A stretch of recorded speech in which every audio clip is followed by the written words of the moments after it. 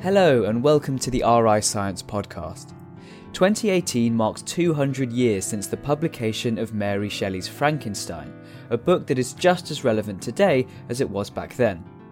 Today, Shelley's creature lives on as an embodiment of society's anxieties about where science is taking us.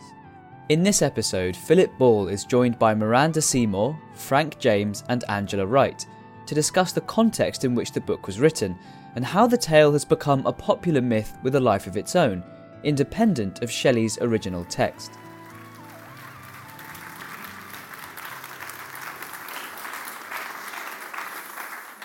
This, as John alluded to briefly, is the first of 5 events at the RI exploring the legacy of Mary Shelley's Frankenstein, which was published 200 years ago, as you all know, 200 years ago this month. In later events, there are 5 in total. In later events, we'll be looking at some of the modern ideas, scientific ideas and developments that find a resonance in Shelley's book. Tonight, we're going to delve further into the book itself and the author and her circumstances, her environment, her times. Every time, now here's the click, because if we got, yes, lovely. You see, I've started with a low tone. It can only get better from here, because every time I delve further into Frankenstein, I'm more deeply astonished at what it contains and how extraordinary it is that Mary Shelley, or Mary Godwin, as she was when she started thinking about the story, wrote it at such a young age. And I know that there are people, there might even be people on this panel, who have debated the literary merits of the book. To my mind, that question opens up a whole debate about how we discuss and how we value literary merit, what we mean by that. Here at the RI, we're naturally going to be focused more on the scientific and than the literary aspects of the book, but we'll look at both tonight. But I want to register right from the outset that it seems to me that our cultural decision, it seems that we've taken, that the book is a warning about scientific hubris, that it's a book about science gone wrong. I think this is too simplistic a way to look at what is a profoundly rich but also ambiguous and ambivalent text. I just wanted to show you my earliest memory of having encountered Frankenstein. I remember making this Aurora model kit, which glows in the dark. I think the hands glow in the dark. It must have sat there spookily on my bedside table every night after I put it together. And the box for this kit just said Frankenstein. As far as I was concerned, this was Frankenstein. This wasn't Frankenstein's creature. And sometime in my early childhood, and again, I forget exactly when, I encountered this chap as well. And this isn't Boris Karloff on a good day. This isn't even Frankenstein's creature itself. Of course, it's Herman Munster. And my point is that when we finally get, if we ever do, to Shelley's book itself, we'll be inevitably reading it through a haze of culturally shaped preconceptions. And I think many readers, in fact, I've heard people say to me they've been surprised at what, in the face of all of this, they actually find in Mary Shelley's words. And one response to that situation is to say that the story has been traduced, bowdlerized, butchered, distorted by Hollywood and all the rest of this. I prefer to say that there are 2 things. There is the book and there is the myth, and we need to recognize that those 2 things are different. But it's really to the book and to the life and the environment that shaped the book that we're going to turn now. And to discuss those, we have a truly wonderful panel, truly wonderful and knowledgeable panel to speak about it. First on my right is Miranda Seymour, who is a leading biographer and critic, and she wrote what many consider to be the definitive biography of Mary Shelley in 2000. It's been reissued this year, and she's also written the introduction to the folio edition of Frankenstein. And also this year, in a month or so, Miranda's most recent, her new book is going to be published by Simon & Schuster, and I suspect that that too will be essential reading for many of you because it's called In Byron's Wake, The Turbulent Lives of Lord Byron's Wife and Daughter, Annabella Milbank, and Ada Lovelace. And the book looks at the scientific world in which both Ada Lovelace and Mary Shelley lived. And to my mind, actually, Ada Lovelace is a character who crops up in the Frankenstein myth. Next is Frank James, who is Professor of the History of Science and Head of Collections here at the RI. And his main research has been editing the correspondence of Michael Faraday, of which there is an immense amount. It's now in 6 volumes have been published. I've got one of them, and that itself is absolutely immense. And he's currently writing a book on Humphrey Davy's practical work, and has always had a strong interest in the relationships between science and other areas of society and culture. And in fact, the connections between Davy and Mary Shelley, and indeed the RI itself, are significant, and we'll hear more about that from Frank. And then on my far right is Angela Wright, who is Professor of Romantic Literature in the School of English at the University of Sheffield, and was a former co-president of the International Gothic Association. And her latest book is also about Mary Shelley. In fact, it's just called Mary Shelley, published this month. Is that right, Angela? Right. And it looks in particular at the text, and at it looks closely at the 2 editions that were published of this book during Mary Shelley's lifetime, and at some of the other major works that Mary Shelley published between those 2. And I think how we interpret Frankenstein, the book, is strongly dependent on which edition we read. It really does matter. And the revised version, it seemed to me, I'd be interested to know what Angela thinks of this, shows that Mary herself was already, to some extent, perhaps starting to accommodate the myth of Frankenstein that had started to arise. So each of the panelists will speak for about 10 minutes, after which we'll discuss some of the issues that arise, and then finally I'll open up the discussion to questions from you. So let's get started with Miranda. I've been told this is the sweet spot I have to stand in, so I hope I'm going to sound sweet to you. In 1818, Byron exclaimed to his publisher John Murray at how extraordinary it was that a woman so young, such a girl as Mary Shelley, could have written such a book. And what I'm going to do is look back at her life until she wrote Frankenstein and try and explain a little bit about why it was, in a way, not remarkable. She was already the child of 2 remarkable writers. We tend to forget that when we look at Mary's own eloquent style. Her mother was Mary Wollstonecraft, and her father was William Godwin. Very different kind of writers, of course, and very different personalities. Mary Wollstonecraft had given birth already to an illegitimate girl called Fanny Imlay, who was very close to Mary until her own death, and lived with her. And Mary Wollstonecraft had been out in France at the time of the French Terror, which may well have influenced her daughter later. And she met William Godwin in London, a very serious, solemn man who didn't seem likely ever to marry anybody. And he fell completely head over heels in love with Mary Wollstonecraft. They married in order to legitimize their little girl, who was born on August the 30th, 1797. And her mother, tragically, 11 days later, died of puerperal fever. And what that does to a little girl, to realize that this extraordinary woman who was revered by part of the world and vilified by part of the world after the heartbroken Godwin wrote a memoir of his wife, which was far, far too candid for her reputation to survive well. Mary grew up as a beloved and revered little girl in this man's house, with him saying rather sadly that the person least equipped to be a parent was himself, William Godwin. And perhaps that was partly why he, quite quickly in 1801, married a neighbour, Mary Jane Clement, who had apparently ogled him from a local balcony and had caught his eye. But they had a very happy marriage. She was a very business-like woman. She was very efficient.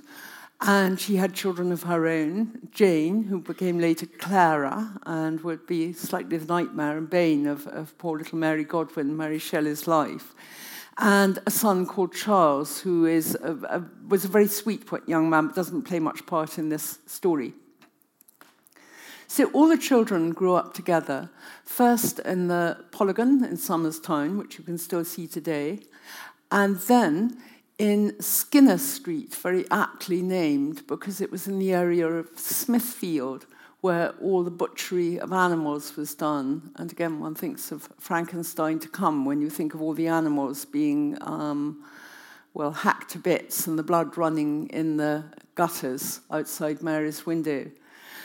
That was where Godwin ran his bookshop with his wife, and where Mary, living upstairs as a little girl, invented stories, looked out of the window, and rowed with her stepmother. And possibly because of the rows with her stepmother, was sent away to Ramsgate for 6 months of miserable schooling at Miss Petman's Academy. And then, possibly again by her father to get her away from this difficult relationship, she was sent up to Dundee. And that, so she tells us in the 1831 preface, is where she first began to have ideas about stories.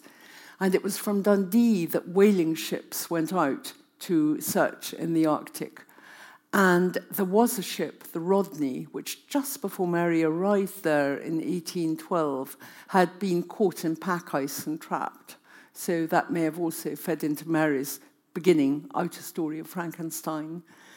Returning to London, Mary met a newcomer to her father's house, a young man who had very tactlessly written to William Godwin and said that frankly he was amazed to find he was still alive, but delighted to do so. And this was Percy Shelley, rich, maverick, brilliant, married, and the minute he saw Mary, bewitched. Partly because she was the daughter of the wondrous Mary Wollstonecraft, partly because she was such an appealing, brilliant, extraordinary young woman in her tartan frock with her very, very pale face and her flaming red hair.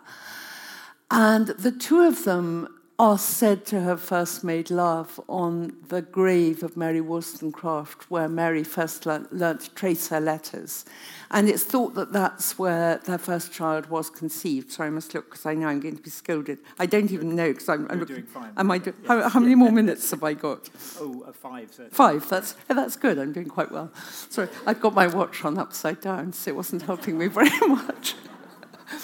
Back to Mary and Percy. Godwin, when he married Mary's mother, had been a bit of a revolutionary still. Slightly, not so much the revolutionaries he had been when he supported the French Revolution, but still not believing in marriage, although he did marry her. By the time Mary had become a young lady, he had a very, very different view of how life should be ordered. So he was distraught when Mary, Percy, and the ever-present Claire, still Jane, until she got to France, I think, set off on a 6-week tour of Europe, which turned into an elopement. And Mrs. Godwin went hounding after them to Calais and was turned back. And the little party continued. And what they were trying very sweetly to do was to follow in the footsteps of both Mary Wollstonecraft's own writings and Godwin's novels. Godwin himself was a much admired novelist, and several of his novels had been set in Switzerland. So with not much thought of how it was all going to work out money-wise, off they went to settle in a commune in Switzerland, from which Percy would write helpful letters to his wife in England, suggesting she could come and join them and learn from the wonderful Mary Godwin how to be a real independent lady. Harriet didn't respond. They ran out of money and came back down the Rhine. And it was there, when they stopped off at somewhere called Mannheim, that it's possible that Mary heard about Castle Frankenstein, where somebody called Conrad Dippel, many years before, had been trying to find the elixir of life. So we keep seeing all these little possibilities that may have fed into the story of Frankenstein later. They came back to England and found Godwin's door slammed against them, and poor Fanny Imlay, who was still living at home with old Godwin and his wife, became the kind of messenger going to and fro to a rather desperate little household, very poor, very nervous, and very unhappy to be cut off from Godwin. And it was there that Mary, in January, let's get my dates right, February 1815, gave birth to Clara, her first baby, who tragically died within weeks. And Mary wrote in her journal that she had dreams that her little baby had come to life again. And again, one thinks of what was to come in the way of reanimation. A year later, she had another child, William, and William was born just on the verge of some rather exciting things that were going to happen in their lives. Claire, the ever-present Claire, had the idea in her mind that if Mary had a poet, she would get a bigger and better poet. And it just, sorry, I'm putting it rather vulgarly, but it was pretty much like that. Byron was living on his own in London, having just been left by his wife, who had stuck it out for a year and left with little Ada, never to return. So Byron, who did not like being left on his own very much and probably was very welcoming to a pretty mysterious young woman when she finally appeared, but he was particularly welcoming to Claire because she promised him that she would bring the celebrated Mary Godwin to visit him. And at this point, Byron became very interested indeed and welcomed young Mary Godwin into his drawing room and had a completely different relationship, of course, with Claire. And Claire was besotted. Byron was briefly amused. Claire persuaded Mary and Shelley, without much difficulty, to follow Byron out of the country to Geneva. And in fact, they were in such a hurry to meet up with him that they got there before him. And when Byron arrived, he, in a trice, found Claire knocking on his door and saying eagerly she was ready and willing. And Byron went across the lake. I sometimes wonder if he went to escape from Claire. But soon, Claire and Mary and Percy were settled into a little cottage at the side of the Villa Diodati. And that, of course, is what one might vulgarly say is where all the fun began. In the famous Summer of Darkness, caused by a distant volcano's eruption, which affected the entire world's climate. And the weather, which had been beautiful, blue and bright when they arrived, turned into weather that Mary found thrilling and described in her letters to Fanny as really exciting, and the mountains were leaping with lightning. And all of this I will be leaving to others to describe, because this is where the story of Frankenstein really comes to life. After a first evening in which, on the 16th of June, Byron suggested at the Villa Diodati they should all tell each other ghost stories and then think up stories of their own. Well, eventually, or perhaps quite quickly, we don't know because there are different versions of it, Mary had an idea for a story. And in 1831, when she was writing a preface to her second edition of Frankenstein, she said that she had had a reverie in which, like Coleridge, whose Kubla Khan they had been reading that summer out at the Villa Diodati, she had had this extraordinary dream in which she had seen a figure leaning over a bed, and then she then describes this extraordinary moment of animation and horror, which comes into a chapter in the book. Mary returned to England with Percy and with Claire, and Claire gave birth to little Allegra, and Frankenstein was written mostly near Henley-on-Thames at Marlow, with Percy improving upon it, one might say, or one might not. I suspect one might not. I certainly think not. In May 1817, she had finished the book, and they began looking for publishers. In 1818, the beginning of the year, they went out to Italy again. And so Mary actually missed the whole excitement of how was her book, her anonymous novel, going to be received in England. And that part of the story, again, I will be leaving to others to tell. But what we do know is that many people thought Percy had written it. Scott actually wrote admiringly of Percy's wonderful book, and Mary was so annoyed she wrote to say, actually, my book, not Percy's book.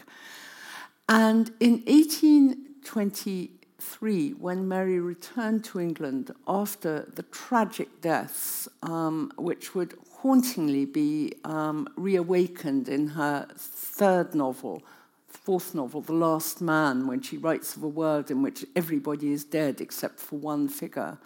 And by 1822, she'd lost everybody except for her one remaining child of 5, Percy the younger, Percy Florence. She came back to England and wrote mockingly, lo and behold, I find myself famous picking up Byron's words, because there suddenly was her Frankenstein on the stage. And it was as a stage production that it would become celebrated throughout the rest of Mary's life. And ironically, that life, which ended in 1852 in London when she died in Chester Square, the rest of that life, she would always be compelled to write as the author of Frankenstein, because the Shelley family were so enraged by Percy having married such a dreadful woman and brought such disgrace upon them, that was the only name they would allow her to use. She could not use the name Shelley. But Mary, of course, did a wonderful thing for Shelley himself in collecting all his poems and editing them. And it's really through Mary's efforts that we came best to know her husband's work. And I think that's where I will hand on to Frank.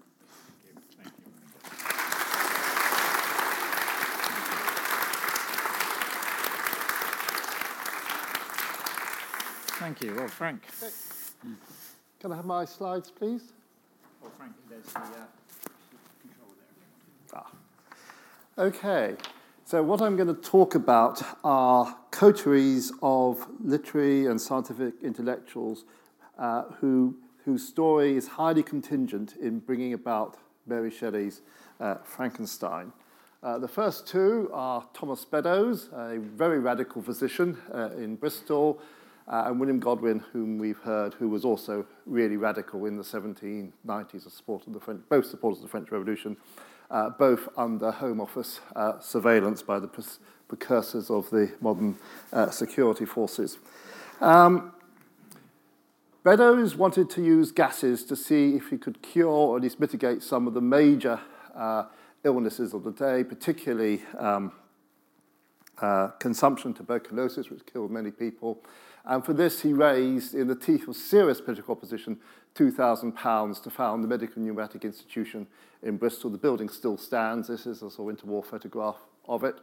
And to run this institution, he employed, through a very complex set of circumstances, one Humphrey Davy from Penzance, then aged 19, to be superintendent of the Medical Pneumatic Institution.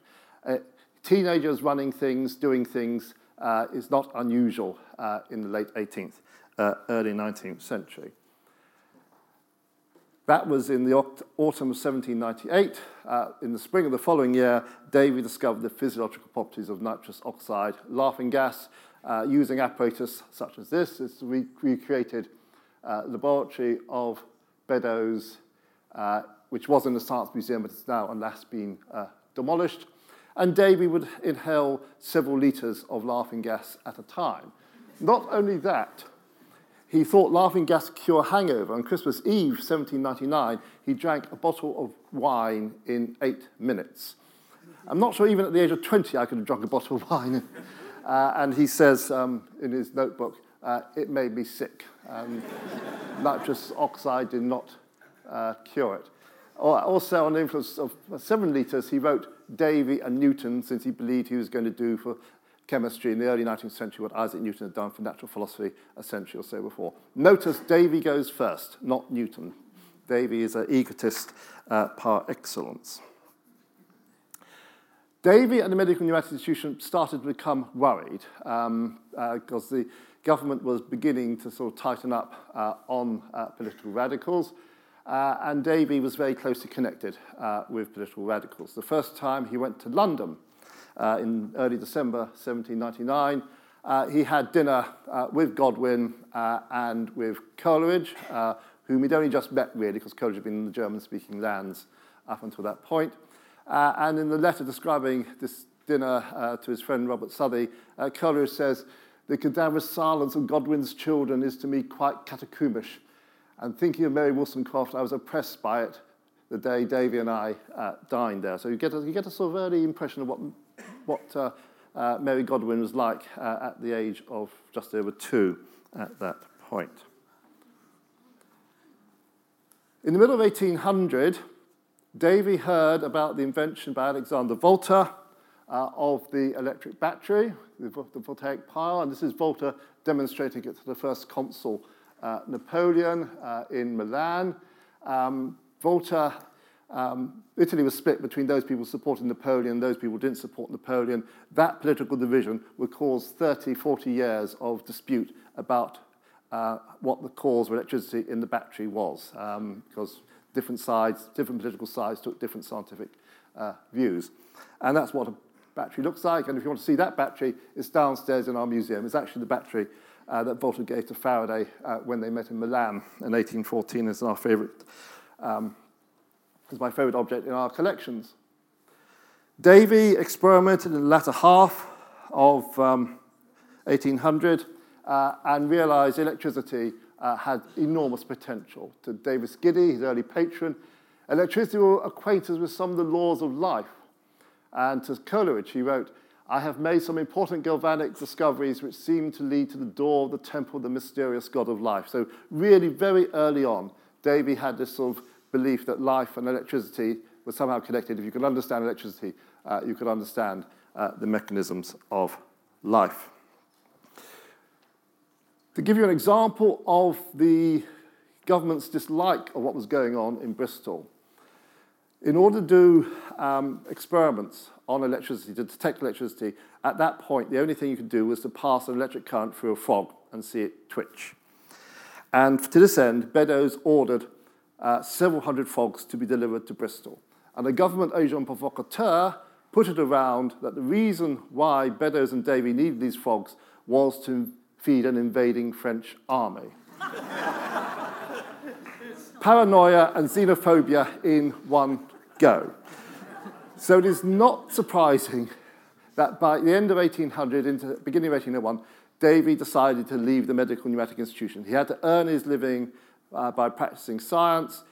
If his income was cut, what else could he do? So he moved, quite remarkably, when you think about it, to the Royal Institution under the patronage of the President of the Royal Society of London, Sir Joseph Banks. To say that Banks loathed Beddoes would be to put it mildly.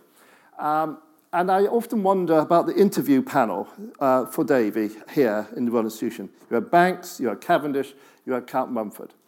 And they would have known full well that the young 21-year-old Davy had this sort of serious radical background, which would we normally expect to have ruled him out ipso facto from consideration.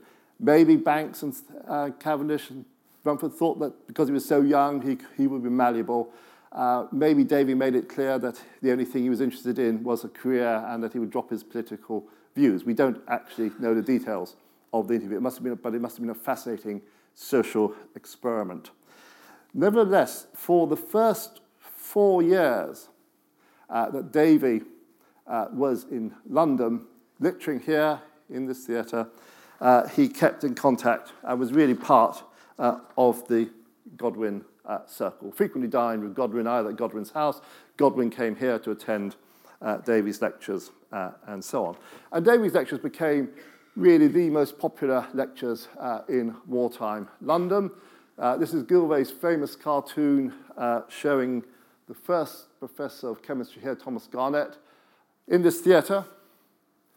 There are the doors there, administering nitrous oxide to the treasurer of the Royal Institution, Sir John Hippersey. Always a good idea to keep treasurers happy by giving them laughing gas. I should try it from time to time. With Davy over here, with Per Bellows about to knife Garnett, as Garnett is dismissed from or forced to resign within about 3 months of this image. So you can see the sorts of lectures that Davy was involved in that made him so popular. Here's another very spectacular lecture. Davy was very interested in geochemistry, what caused volcanoes, what caused earthquakes, how did minerals and rocks were made. And this is Davy's model of a volcano. Having discovered potassium in 1807, he filled a sort of cone of sand with potassium and poured water on it to get a volcanic effect. A really very spectacular experiment, and when we did it for some filming here, we spent all day with health and safety officers getting it right. Davy just did it in the theatre.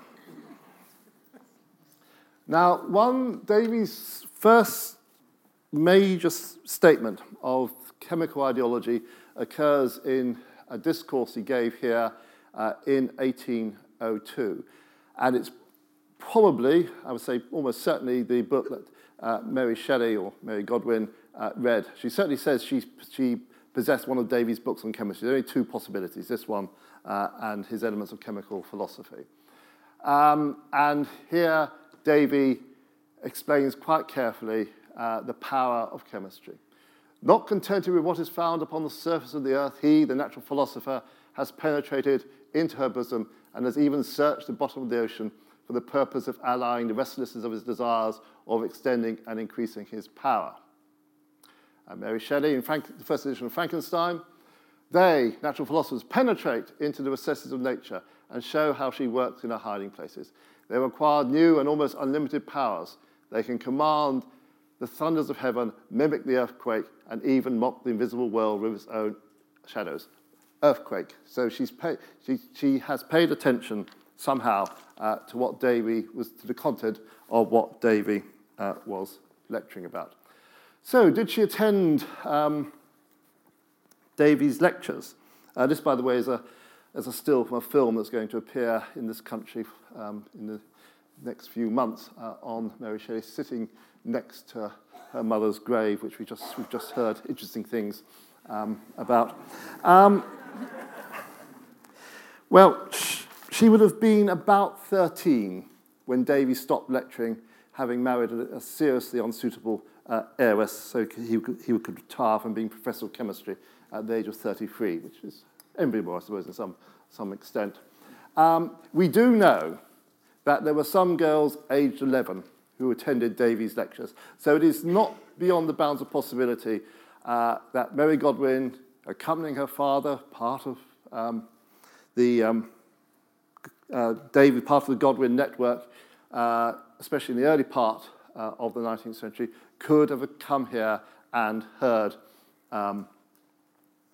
Davy lecture. We don't know. It's one of those sort of things that we may suddenly find a letter saying, saw Mary Godwin at the RI last night. You never know if these things do still turn up. But at the moment, I'm afraid to say, all we can say is it's not beyond the bounds of probability. One of the things she would have picked up from Davy's early tract, though not from his later tracts, is a materialist view of life. In his discourse of 1802, Davy gives a very brief, not particularly accurate history of science, history of chemistry, winding up with alchemy. Hence arose the dreams of alchemy concerning the philosopher's stone and the elixir of life. Mary Shelley in Frankenstein again gives a history of chemistry, of alchemy, winding up with Frankenstein saying in the narrative, I collected the instruments of life around me that I might infuse a spark of being into the lifeless thing that lay at my feet. Spark of being is an interesting phrase, as is infused. Infused goes back to the idea that electricity is some sort of material entity, albeit an imponderable, weightless entity. And it's a phrase that Anne Radcliffe used in the Mysteries of Udolpho, so which is presumably something that Mary Godwin Shelley was aware of. So there are all sorts of relations between Shelley's text and Davies' text and Davies' lectures that need to be teased out. But so far as I've found, so far as anybody's found for that matter, Davy never commented on Frankenstein's text. By the time it was published in 1818, Davy was a fully paid-up member of the establishment, knighted, created a baronet, also in 1818, interestingly enough, and on his way to Naples to help the King of Naples unroll the papyri excavated from Herculaneum. And in 1820, he will succeed the arch-conservative Banks as president of the Royal Society of London. So Davy was always trying at this point to hide his radical background, and sometimes he took it to rather extreme lengths. But by 1818, he ceased to be radical, and he became a conservative president of the Royal Society of London, and so we have no comment at all from him on Frankenstein. Thank you.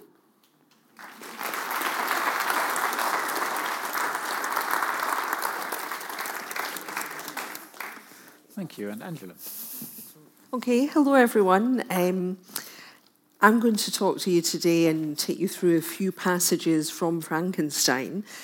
The first thing I want to say, though, is that when I look at the process of creation that Frank also mentioned there, where the scientist infuses a spark of being, Frank mentioned that was a phrase that Anne Radcliffe had also used in The Mysteries of Udolpho. I'm also going to look at it in relation to the literary perspective. Now, the engraving that you have there is from the 1831 edition of Frankenstein, and I guess it's the most famous image that we have of that moment, when the creator, the scientist, has just created this new human being, and then he's escaping in his cloak, absolutely terrified, leaving this creature at the forefront, completely abandoned and naked. Frankenstein is one of these texts that I think that endures in our mythological psychology because of the very flexibility of the literary allusions that Mary Shelley used in it. First of all, there's the myth of Prometheus, because it's called Frankenstein or the modern Prometheus, where she takes the demigod who stole fire from Jove in order to benefit mankind. She also uses and draws on very heavily John Milton's Paradise Lost, which was first published in 1688. And that's what she had as the epigraph to her novel. Did I request thee, Maker, to mould me from man? Did I ask thee to bring me into being? That's it. Well, today I'm going to start by looking at chapter 4 of the novel, which Frank also alluded to, because actually this is where Mary Shelley began writing Frankenstein in 1816, after she first had the idea of it. And I think that this moment of creation is really key to how we read the rest of the novel afterwards, and also how retrospectively we read what comes before it. Now, this is a moment in Frankenstein when, going back to that engraving from 1831, Victor Frankenstein first looks upon his creature. And I want to have a look at the literary allusions in this here.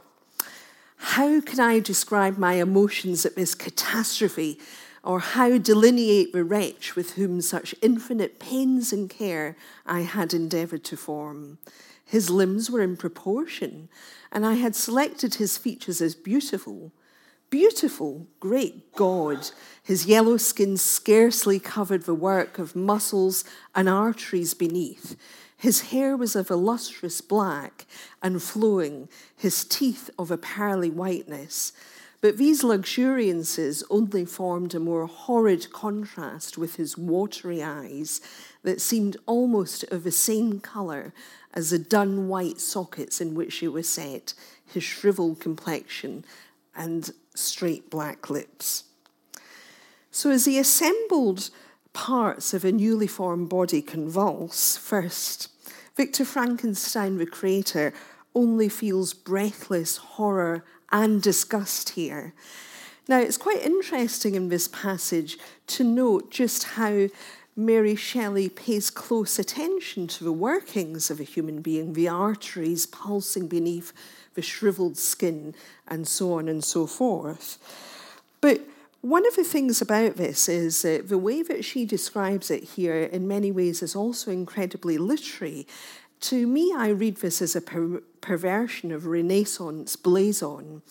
So William Shakespeare, for example, in Sonnet 130, "My mistress's eyes are nothing like the sun," also talks about the breasts and the lips of his mistress and her lustrous black hair. And to me, it seems that Mary Shelley here is actually inverting that form of Renaissance blazon.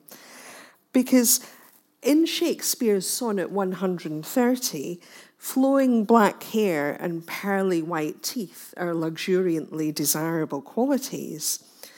But whereas Shakespeare's sonnet focuses upon playfully negating, the benefits of having lustrous black hair and pearly white teeth, Frankenstein's kind of separation of the parts of his creature here serves only to emphasize a greater horror, and certainly nothing of a charge, excitement, and imagination that should have characterized Romantic science.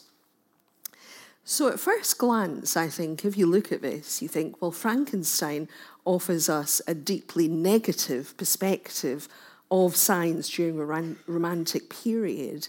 This is about the failure of an aesthetic vision, isn't it? And it kind of goes on to be about death and horror in the way that he keeps describing his creature. So here is another bit very close to that other passage where he's looking at his creature and basically he's precipitating his readership into simply a realm of horror and death. He compares his creature unfavourably with a reanimated mummy here, saying that no mortal could support the horror of that countenance. A mummy again endued with animation could not be so hideous as that wretch. I had gazed upon him while unfinished. He was ugly then. But when those muscles and joints were rendered capable of motion, it became a thing such as even Dante could not have conceived. So the elements of horror that Frankenstein lists here, I think, kind of lose a charge in a way because he tethers them so superficially to the realm of aesthetics. Horror becomes harnessed here to disfigurement, and all too quickly, he brutally reinforces this through terms such as hideous and ugly. But these are value judgments which we as readers, I think, are incapable of endorsing, and Mary Shelley wanted us to feel incapable of endorsing that. It's only when the creature acquires mobility here, when it can evade the gaze of its creator, that it in fact becomes an object of sublimity, something that cannot be contained within the realm of aesthetic references. A thing such as even Dante could not have conceived. Now, Mary Shelley was a huge fan of Dante. She kept returning and reading his Inferno. And Dante is deeply inscribed within Frankenstein, as well as some of her other novels, such as Valperga, which she published in 1823, and The Last Man in 1824. She wrote to Leigh Hunt in a letter that she appreciated Dante's beauty in paradise just as much as his, ugliness that he depicted in the Purgatory. And I think that Frankenstein participates in that alternate vision that Dante gave us in Inferno, the paradise and the purgatory, the hideousness, but also the beauty. Because the sublime of this novel, surely, is a sublime that seeks to expose the limitations of language and description. Because Victor Frankenstein, whenever he reaches for an illusion to try and tell us how hideous his creature is, fails miserably. He cannot, in fact, communicate to us just how hideous his is.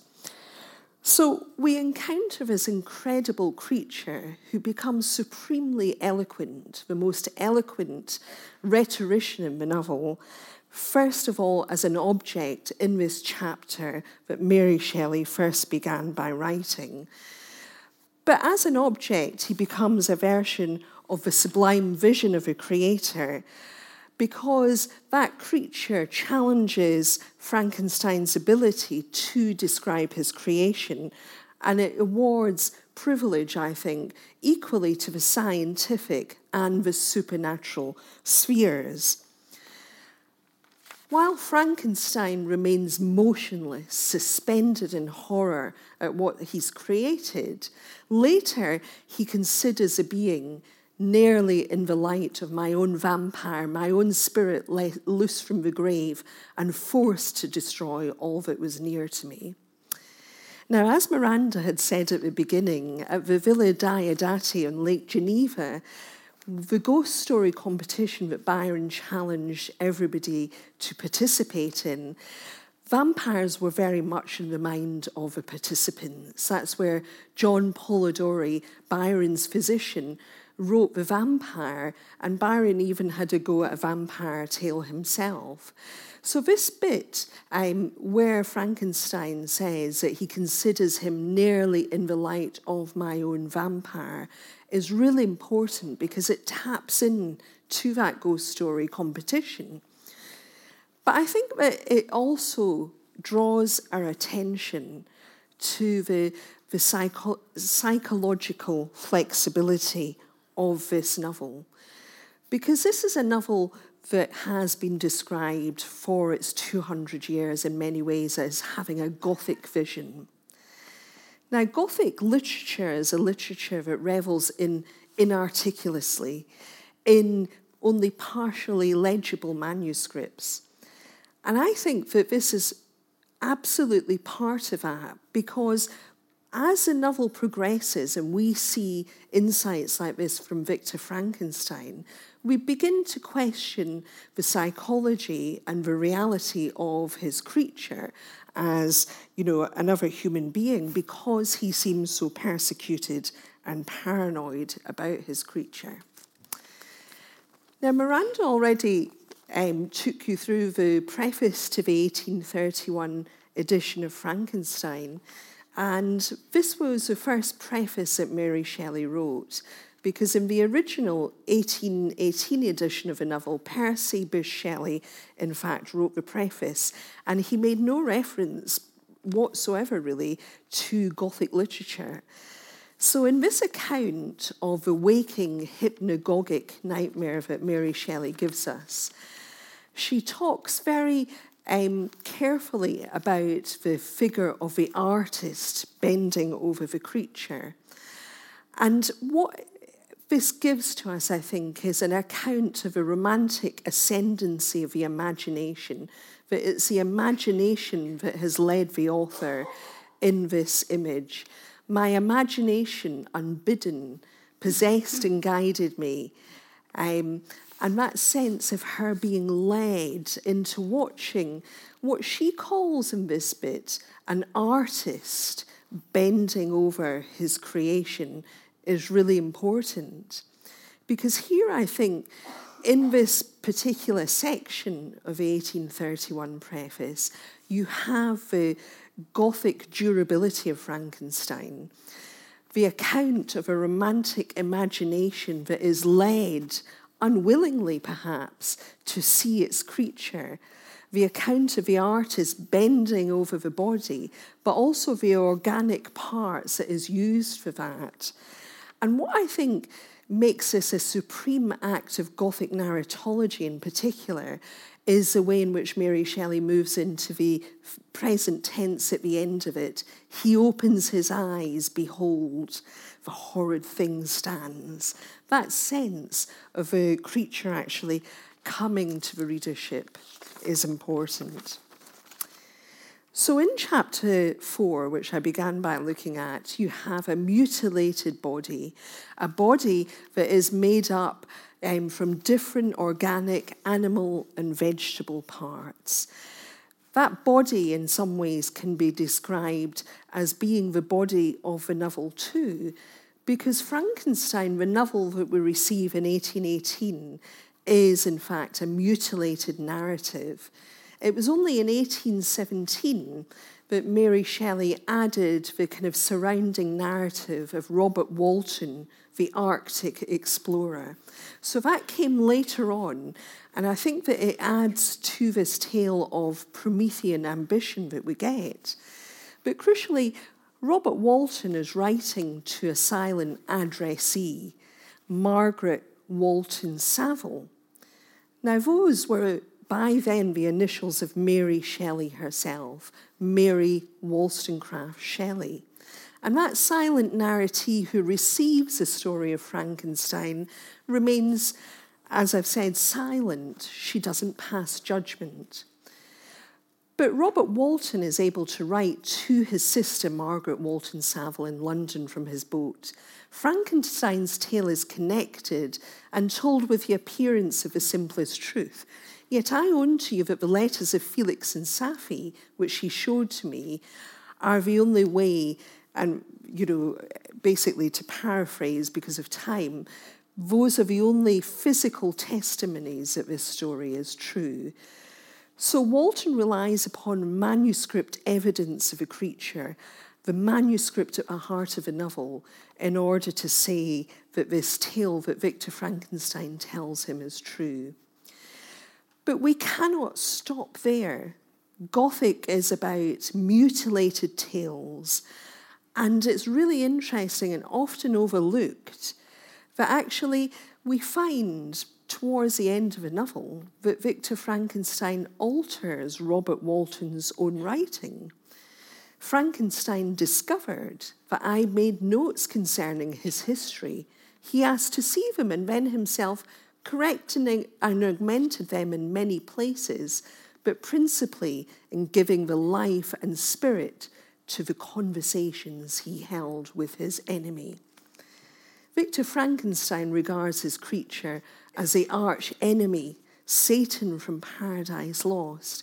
But it's interesting that he mutilates the narration and testimony of a story just as he mutilated the physical body of his monster. Thank you.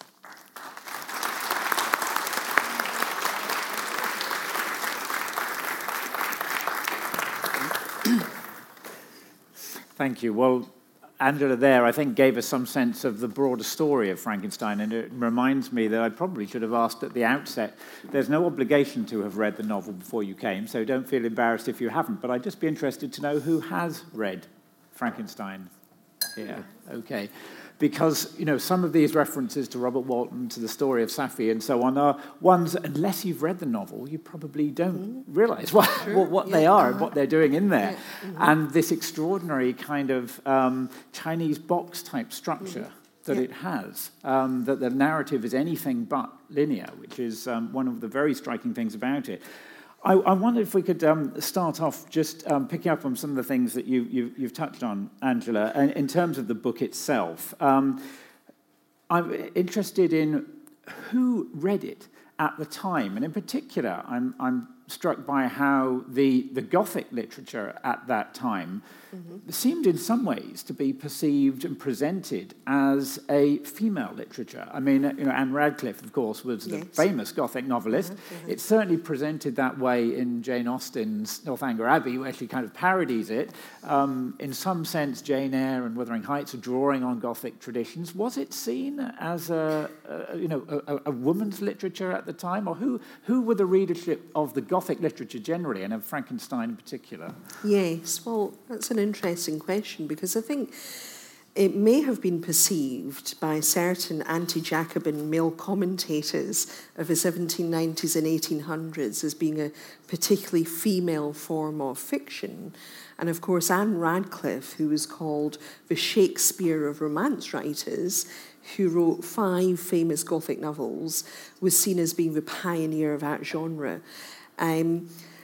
Mary Shelley read The Italian, her novel of 1797 and 1814, and The Mysteries of Udolpho in 1815.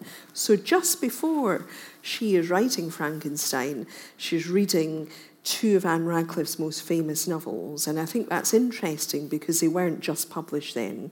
By then they were over 20 years old. But it's not simply a feminine fiction.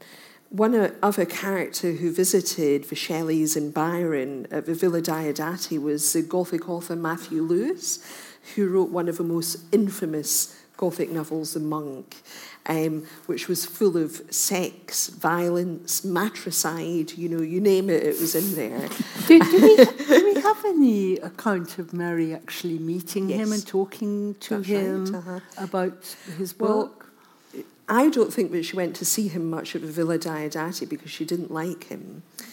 But she had read The Monk in 1815, and that's in her journal, where she says that she's reading it. And she doesn't comment on it. When she's reading Anne Radcliffe, she says, read The Italian all day, a really happy day. She doesn't actually pass judgment on The Monk. But I think there's lots of The Monk, not only in Frankenstein, but also her later fiction as well. She has this great essay, it's fabulous, called On Ghosts, and she actually refers to The Bleeding Nun of Matthew Lewis as a monk in it. So Gothic wasn't just a feminine form, but you're right, Phil, Jane Austen made it sound as if it was a simple female genre. And it sounds as though, to me, seeing some of the reviews of Frankenstein at the time, that it was kind of seen as a sort of sensationalist kind of literature, in that tradition of the monk and others. And yet, of course, it's so much more than that, that it was at the time, if people found political allusions in it, there's obviously all the reference to contemporary scientific debates going on, and there's an awful lot in there about birth and death, and it has far more depth than sensationalism. But was it seen at the time as just an example of sensationalism, and to some people a rather absurd or despicable form of sensationalism? Well, Miranda mentioned Walter Scott's review of the novel, which came out in 1818, and he wrongly assumed in that review in Blackwood's magazine that Percy Bysshe Shelley was the author, and he said, this is the son-in-law of Mr. Godwin. It was really interestingly phrased, but he talks about how the marvellous in literature has remained with us in that review, and he's slightly disapproving of it. But it's really interesting that he was actually a big fan himself of Anne Radcliffe, although he complained about some elements of her fiction. And overall, I think that he's fairly positive about the novel in the review. Others weren't as kind, and it was only with Presumption, or The Fate of Frankenstein, the first dramatisation in 1823, that Miranda mentioned, that the novel really took off. And became Gothic. I think that was really in the play form that it reached its full, rather joyful Gothic flower, and everybody was rapturous about it. But the exquisiteness and the subtlety of the writing had completely vanished. From the scripts. Because in that play form, all of the complexity is stripped away, and you have kind of the beginnings of the James Whale movie, don't you? The 1931 movie. It's a much simpler story. And the comic character. Assistant Fritz, who was there the whole way through the 19th century. And yes, it becomes a melodrama, doesn't it? But one thing that Mary Shelley liked about it was that they kept the creature nameless. On the play script, it just said blank line, played by Mr. Cook.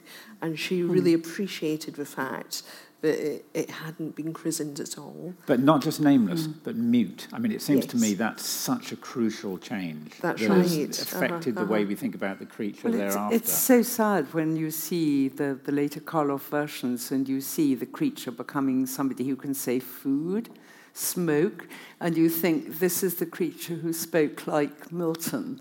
And the French as well. Yes, indeed. Yes. And who speaks in the book in Miltonian language as well, isn't it? It's a language out of time. It's And incredibly outspeaks baroque. Frankenstein, sort of as you were saying, he can knock Frankenstein off the page in his eloquence. Yes, absolutely, yes. Because he takes so much from Milton and Volney and others, yeah.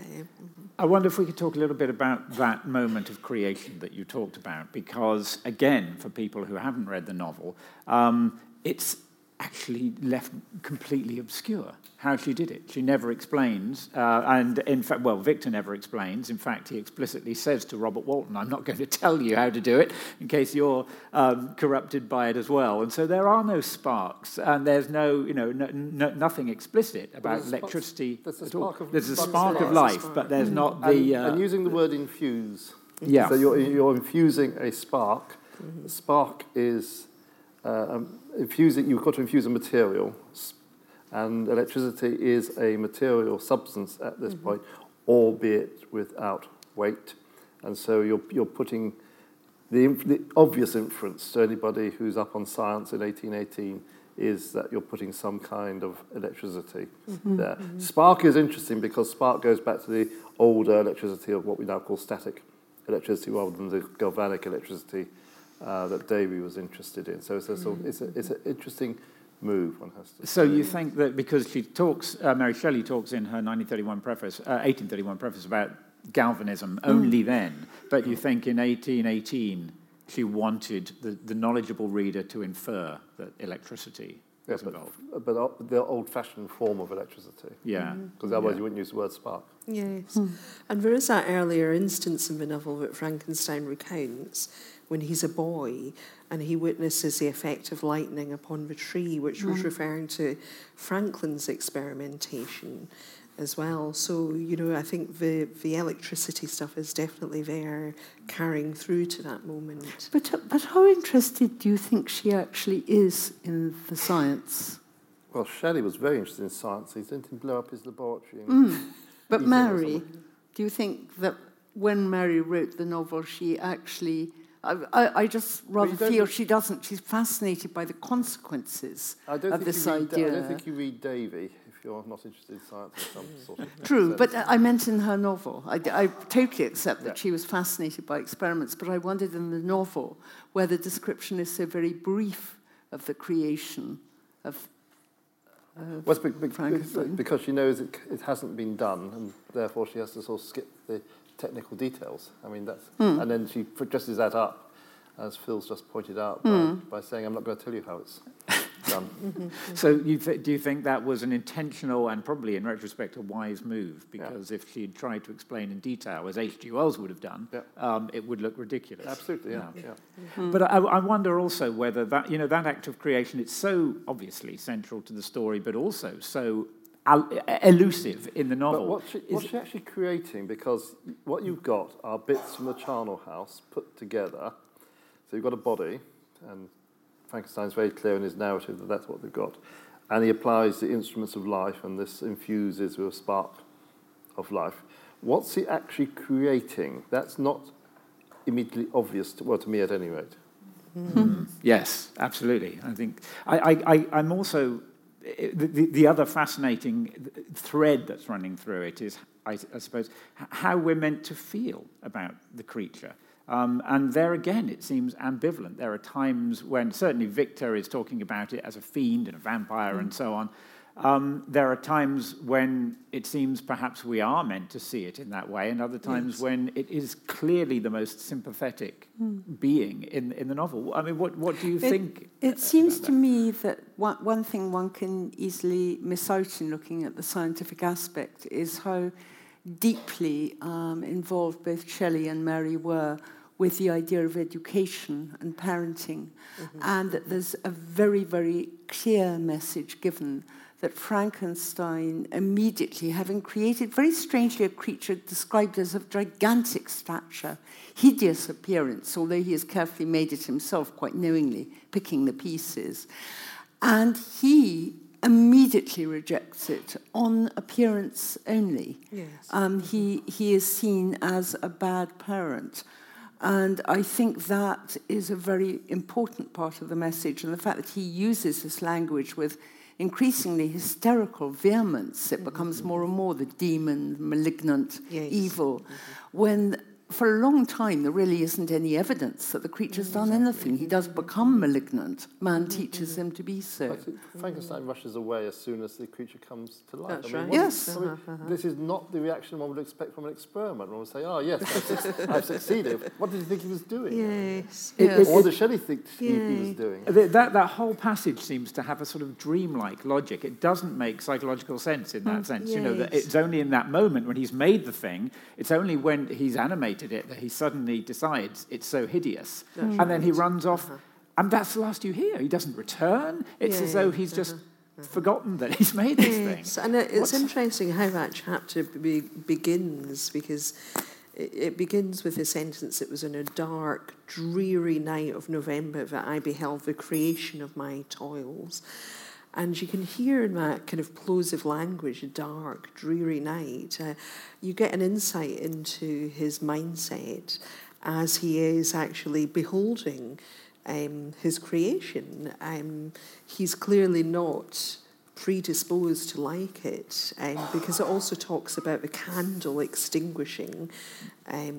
So that Gothic atmosphere that she has at the beginning of a chapter, I think, predisposes us to anticipate that he's going to run away. Well, it's also a very literal account of what it was like at the Villa Diodati when the house was so dark in July that they had candles lit in the afternoon and all the shutters closed. Right. And it really was like a dark and dreary night in November. So maybe it's a deliberate connection. Yes, absolutely. Yeah. Before we open up to questions, I want to see if we can clear up one thing in particular, which is, to what extent was Mary Shelley self-mythologizing in her 1831 preface, where she gives this account years after the event of what happened, and that doesn't quite seem to square with some of the facts as we know them historically at the time? What do you think? If I can jump in, because it's a pet theory of mine, which you might disagree with. It's this thing of Kubla Khan, which Byron had brought into being.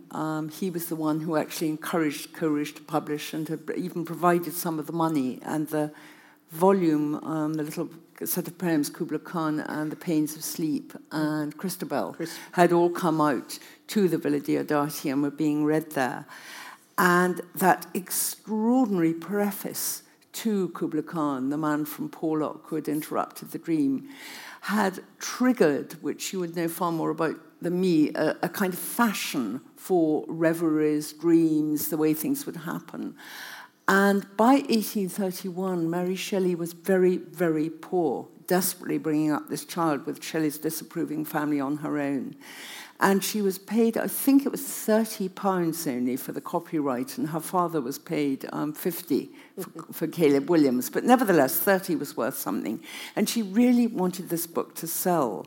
And so I've always thought that she deliberately lifted that idea of the reverie, which may be sacrilege to say, and that she just made it up to sell it. Yes, that's right. I think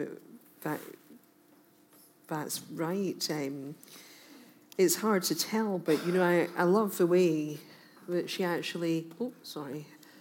Maybe you can't see it on that screen, but you might be able to into there. But she kind of hesitates. She says, I saw," and she repeats herself as if she's taking you into her own vision.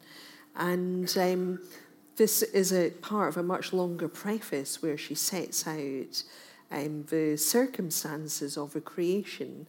And I think that it is a self-mythologization. It's a preface that begins with her saying, you know, it's not surprising that I, as a daughter of William Godwin and Mary Wollstonecraft, should write a novel at such a young age. She wants to assert her authorship, and she asserts that through her parental heritage and also her literary heritage as well. I find it fascinating also how this image of "it came to me in a dream" Yes. just recurs throughout the 19th century, not just in literature. That's right. I mean, this is how Robert Louis Stevenson says he conceived of Jekyll and Hyde. Yes. It's how Bram Stoker says he conceived of Dracula, but also it appears in science, doesn't it? That you have Kekulé dreaming of Not the sure I believe bending. Kekulé, I have to say. No, absolutely. I don't think, but because it's this sort of trope that everyone uses. Yes, that's right. It's even in the first Gothic novel, The Castle of Otranto by Horace Walpole, he claims that he dreamt of a giant helmet coming towards him, a suit of armour in his home Strawberry Hill. So that was 1764. So it becomes quite a big literary trope. Right. Almost as though it validates the idea, I suppose, that you've got it this way. Yeah. Well, okay, well, I want to open up the questions now. We have 15 minutes left, and I'm sure you have plenty. So please, if you have one, raise your arm. Yes, right in the front here, madam. Yes.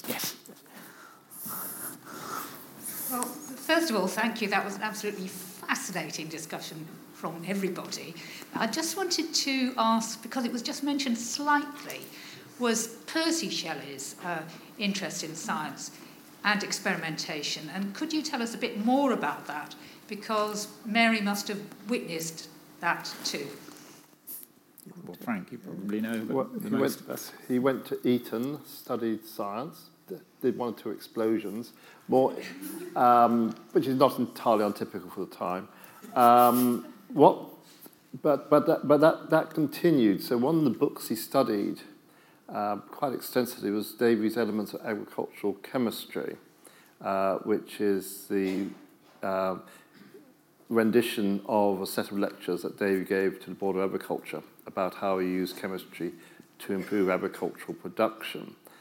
It's actually a sort of summary of agricultural sciences from the 17th century to the early 19th century. 1 or 2 original bits by Davy, but not very many original bits by Davy.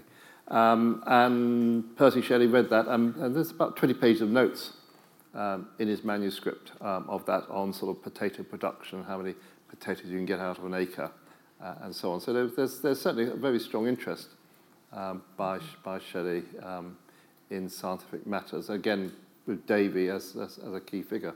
And wasn't this quite a common thing amongst Romantic writers at that time? And Coleridge also had an interest. Coleridge and Davy were extremely close friends for 2 or 3 years and maintained a friendship to the end of their lives. So, just before Davy was due to come here, Coleridge had this wonderful idea of setting up a chemical laboratory in Southey's house in Keswick, where Davy would come and teach Wordsworth and Dorothy Wordsworth and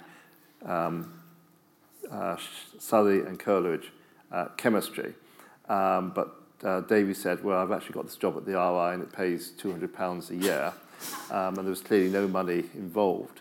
But those romantics were really, really interested in science. And Coleridge actually lectures here. Coleridge gives a set of lectures here, I think, in 1808 or something at Davy's instigation. They're not a hugely successful series of lectures. But he says he comes to hear Davy's lectures to restore his stock of metaphors. So it's a very common cultural thing for people to, for the romantic. There's an issue in England from the sort of second half of the 20th century of a division of cultures. That just did not exist in the early 19th century, and all those romantics are living proof of that. So Wordsworth and Coleridge and Southey were very interested in science. Davy was very interested in poetry. He wrote poetry, and Coleridge does actually say a couple of places that if Davy hadn't been the first chemist of the day, he'd been the first poet of the day, which is extraordinarily generous tribute. I don't believe it for a single second, actually, having read lots of Davy's poetry. So there's all those connections which are still being teased out by historians and literary scholars. Thank you for the questions. At the back there, and now, yes, can we reach? There will be a microphone coming up. Thanks, John. It's related to that question and the division between art and science that you suggested. There's a sense, I suppose, a received sense that the novel is a Gothic novel that warns of the dangers of science and thus, I guess, the triumph of the imagination. And yet I've rather read it as the dangers of the wrong kind of science. And that the key to that might be the characters of Krempe and Waldman. And that Waldman represents a kind of romantic association with old alchemical science, and the maligned Krempe with a modern, more prosaic version of science, and that simply Frankenstein chooses the wrong one. How far do you see the important division between those two characters as a key to the novel? Well, Feldman is based on Davy. He's Davy to a T. Enthusiasm, experimentation, rubbish history of science, all that sort of thing there. I've never quite worked out who Kemp is based on. I don't know if either you have any ideas. No, the Waldman thing is, I think, widely accepted to be Davy. But it's interesting. No, I've never read anything about Kemp and these. No, well, it could be Lawrence Abernethy stuff. I'm not sure, but yeah. Yeah, there were these two figures, Abernethy and Lawrence, who could have fed into it because they were both being discussed as doctors and lecturers dynamic at the time. And one of them was Percy Shelley's physician as well. But I completely agree with that. I hope you don't mind if I leap in. I've just published a very short piece of The Conversation today, an online opinion thing, saying that it's not about bad science. I think that Gothic literature isn't necessarily anti-science, and it's really interesting that Mary Shelley puts in the novel after this that, art and creation should be done in contemplation and, with a distance of space and time. So I think that what she condemns is the impetuosity of Victor Frankenstein rather than his, ambition, because initially he says that he wants to benefit mankind by eradicating disease. So in many ways that aim is laudable, and I don't think that she would have seen that as being a bad thing. So although Chapter 4 could give us a sense that she is anti-science, I don't think that's the case at all. She was very curious about science, excited and interested in it, but she always thought that anything should be created not in the heat of the moment, but with a little bit of distance and time. Sorry. No, I think it's just interesting in the very last chapter when the creature has been chased by Frankenstein to the ends of the earth, and the creature's rather helpfully left little sort of rabbits and bits of meat to help him along the way to find him. He's become quite kindly to his creator. And finally, Frankenstein is rescued by Walton on his boat and gives Walton a little lecture on how to behave. And first of all, he wants him to carry on and pursue the quest, and the sailors don't want to do that. Yes. They want to go home and be safe.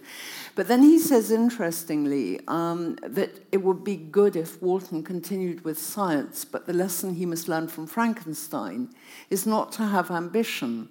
And I find that very odd, because I would have thought, Frank, well, no, surely a part of science is surely be cautious, but also ambition must be an important part of it. Well, there is, since the end of the 16th century, there has, in English ideology, been a strain of ideas that if you understand the natural world, you can control it. It goes right the way back to Francis Bacon. Knowledge itself is power.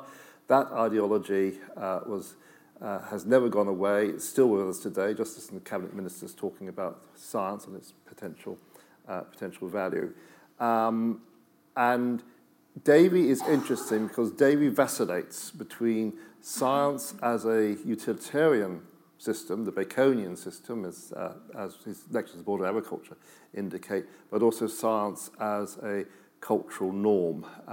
And Davy shifts that position quite radically while he's here, because he starts off in a materialist, utilitarian fashion, and very rapidly realizes that what his audience in this room wants to hear about is the natural creation of the world. And he starts using phrases like the supreme being, supreme creator, and so on, to shift the discourse into cultural terms. And in England, we've still got that ideology, and it's not going to go away anytime soon, I have to say. But I think you're absolutely right that it's that ambivalence and that vacillation that seems to be in the book itself. You get a very mixed message about the value of ambition in science. And, of course, Robert Walton is representing that. He's an Arctic explorer who has this ambition. And so his function in the story seems to be much more than just as the person there to tell the tale at either end. Yes. Yeah. Okay, thank you. There was a question just here as well. Take. Yes, thank you. My question is more of regarding the literary traditions of the early 19th century. That one of the things that strikes me when I read the novel is it's because so much of the dialogue in it is people repeating what other people have said, who are repeating what other people have said. It's very seldom clear what language anyone is speaking, Yes. with the exception of Robert Walton. Yes. So I've read the novel multiple times, and I have no idea what Victor Frankenstein's native language is. Is he Swiss French? Is he Swiss German? The name implies that he's Swiss German. All his friends have French names. Yes. He goes says, to "I am university in Bavaria and seems to have no right. problem talking to Kremp and talking to Waldman, and then he goes to England and has no problem talking to people there. It's rather like some American science fiction television show where everyone in the galaxy speaks English. Yes. So, Angela, what's that about? What's going on there? Yes, what's going on there? That's a really good question. It's one that sometimes my students have argued about with me. He says, I am by birth a Genovese.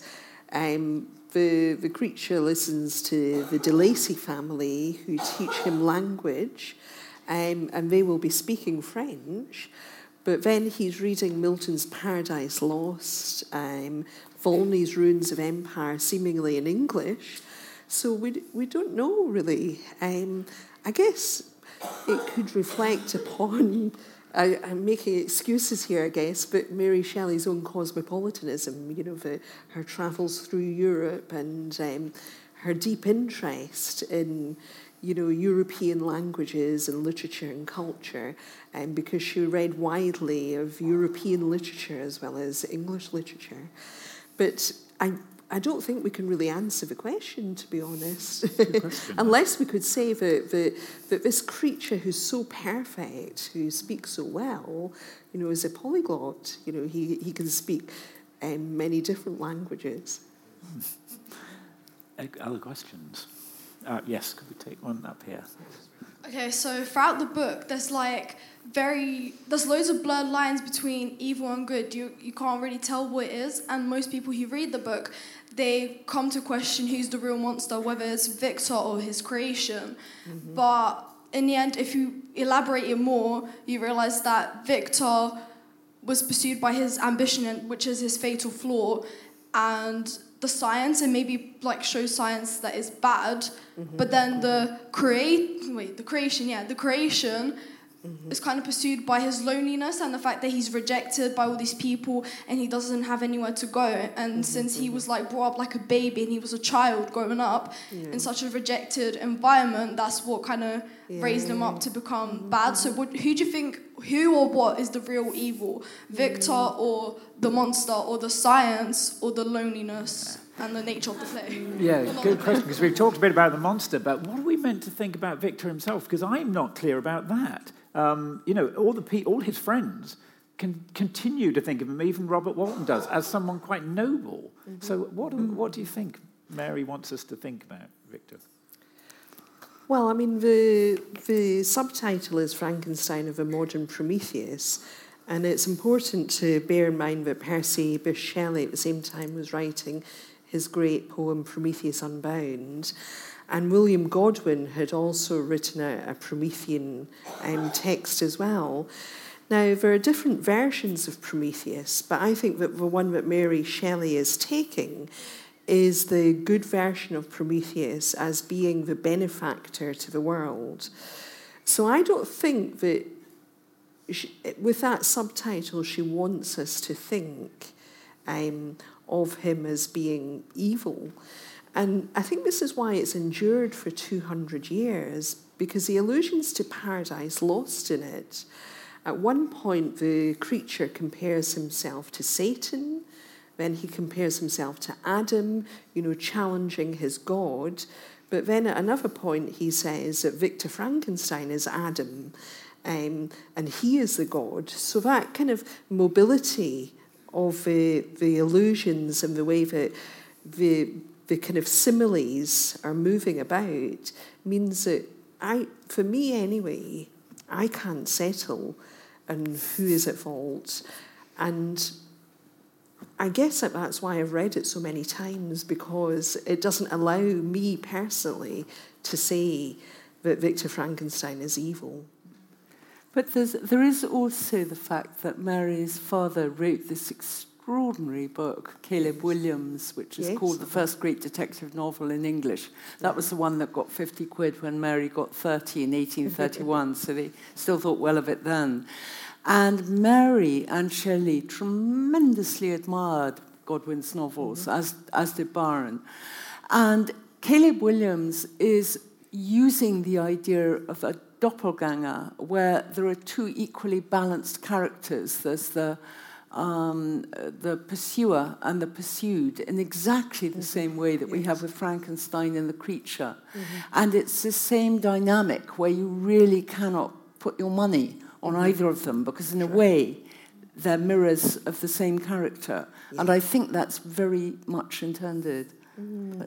Absolutely. There are tendencies which they merge towards the end of the novel. So you can't sort of really work out. Which, of course, they have in the myth. Frankenstein kind of means both. It's not quite clear. And, of course, for anyone who saw the Danny Boyle production at the National Theatre, that was clearly intended in the way that Benedict Cumberbatch and Johnny Lee Miller swapped roles on different nights. So that is a very interesting theme.